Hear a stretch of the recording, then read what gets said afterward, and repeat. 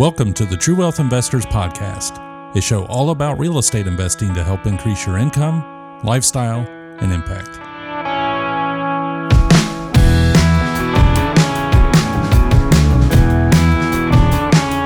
Hey everybody, I hope you had a good Thanksgiving, but welcome back. I had a great holiday. It was a little different than normal, obviously. It's one of those years, but I had quality time with family, just in smaller groups than normal. Had some good food, traditional meals, and had some downtime with Kara and the kids. So it was a great holiday weekend, and I hope you had the same. Hope you had some time to reflect on all the many ways that you've been blessed. I know I am very thankful for many things in my life, and truly blessed with family, friends, and our business, and the country we live in, and so many things. And it's good to have that opportunity to just sit and reflect and be reminded, remember those many blessings.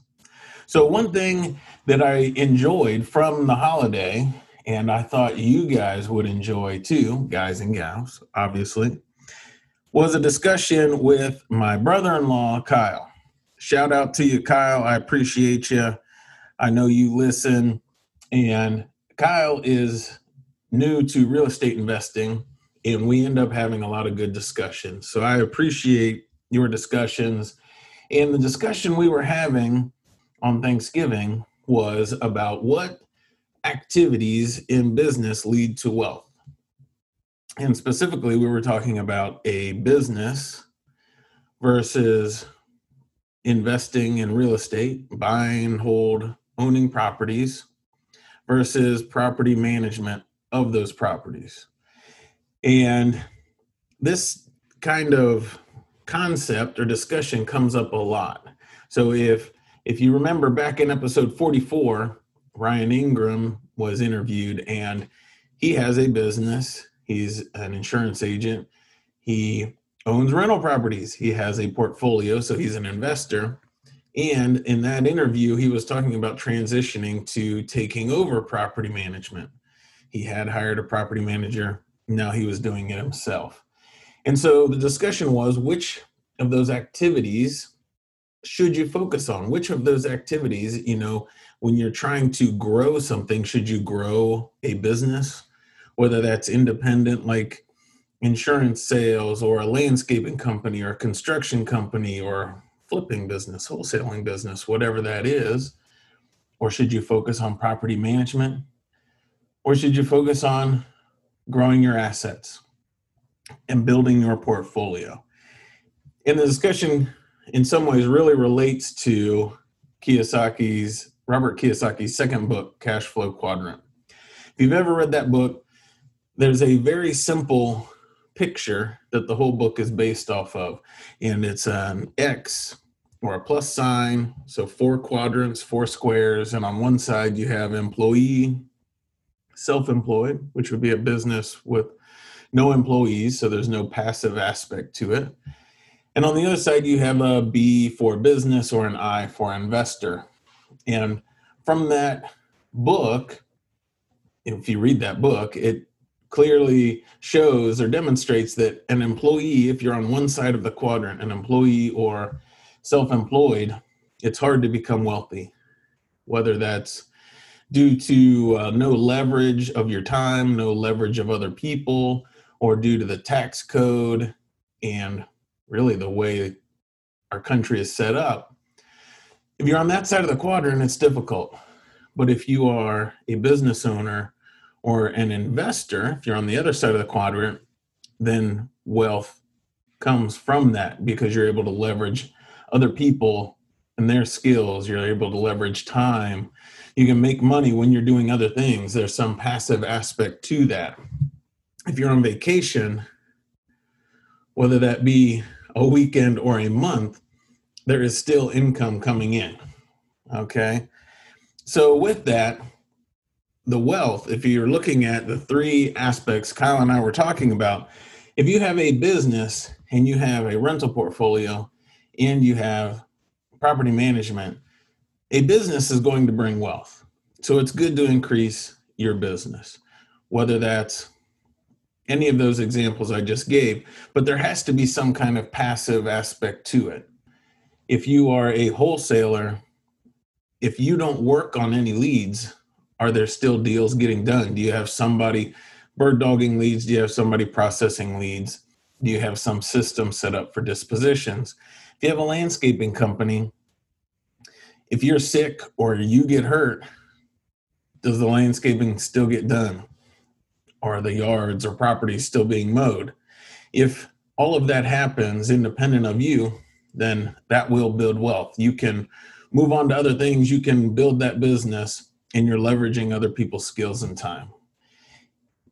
If you add units, if you increase your investing or your properties that you own, obviously that leads to wealth, because over time, those properties go up in value. Over time, those tenants pay down the mortgage. Over time, rents increase. There are a whole bunch of great things that happen with rental properties over time. And I've only been doing this, 7 years. But even in 7 years, I can see rents have gone up. Property values have gone up. And so that's just a benefit of owning it. I don't have to improve that house at all. And the cash flow that I get each month has increased. And if I were to refinance that, I would get a good chunk of money at the refinance closing without improving the property. That's just a benefit of ownership. So we always want to increase our holdings, as long as it can be passive. If we're super involved in it, then there's going to be a cap on what we can own. So our businesses lead to wealth. Our investments lead to wealth. If we are self-managing our properties, I don't really think that leads to wealth. That can save money. That can make our investments run more efficiently. In my case, I self-managed my properties because I didn't have any income, and that was an activity I could do when I started. And now I self-manage my properties because I have a staff and a system to do it. And so it runs more efficiently than if I hired a property manager. The discussion in episode 44 with Ryan Ingram, it was a similar thing. He was getting frustrated with the property management company. They couldn't adapt as fast as his portfolio. They didn't care about it as much as he did, obviously. And so he switched to self-management, not to become wealthy, but to save money and to increase his monthly cash flow because it would be more efficient. I think he said it was around a $5,000 increase per month when he switched to self-management. So if you're wrestling with what activities should I focus on, which I know a lot of us are, I still go back and forth because time is limited. We all want to have this huge impact. We all want to grow. And we don't have enough hours in the day, frankly. So we have to pick and choose what we spend our time on.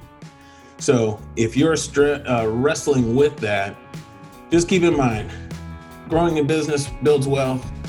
Building your portfolio of passive investments definitely builds wealth.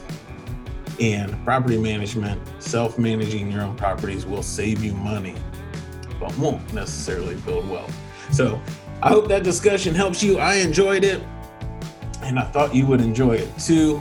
So thanks again, Kyle. Look forward to many more. If any of you have a question, drop it in the comments. Email it to me, Chad@True Wealth Investors. I'd love to hear what questions you care about, what discussions you would like to have. So thanks for tuning in. Until next time. Thanks for listening to the True Wealth Investors podcast. Visit us at truewealthinvestors.com to find archived episodes with show notes and links mentioned in each episode. Be sure to click the subscribe button today and leave us a quick review on Apple Podcast or Spotify to share how the show is helping you along your real estate investing journey.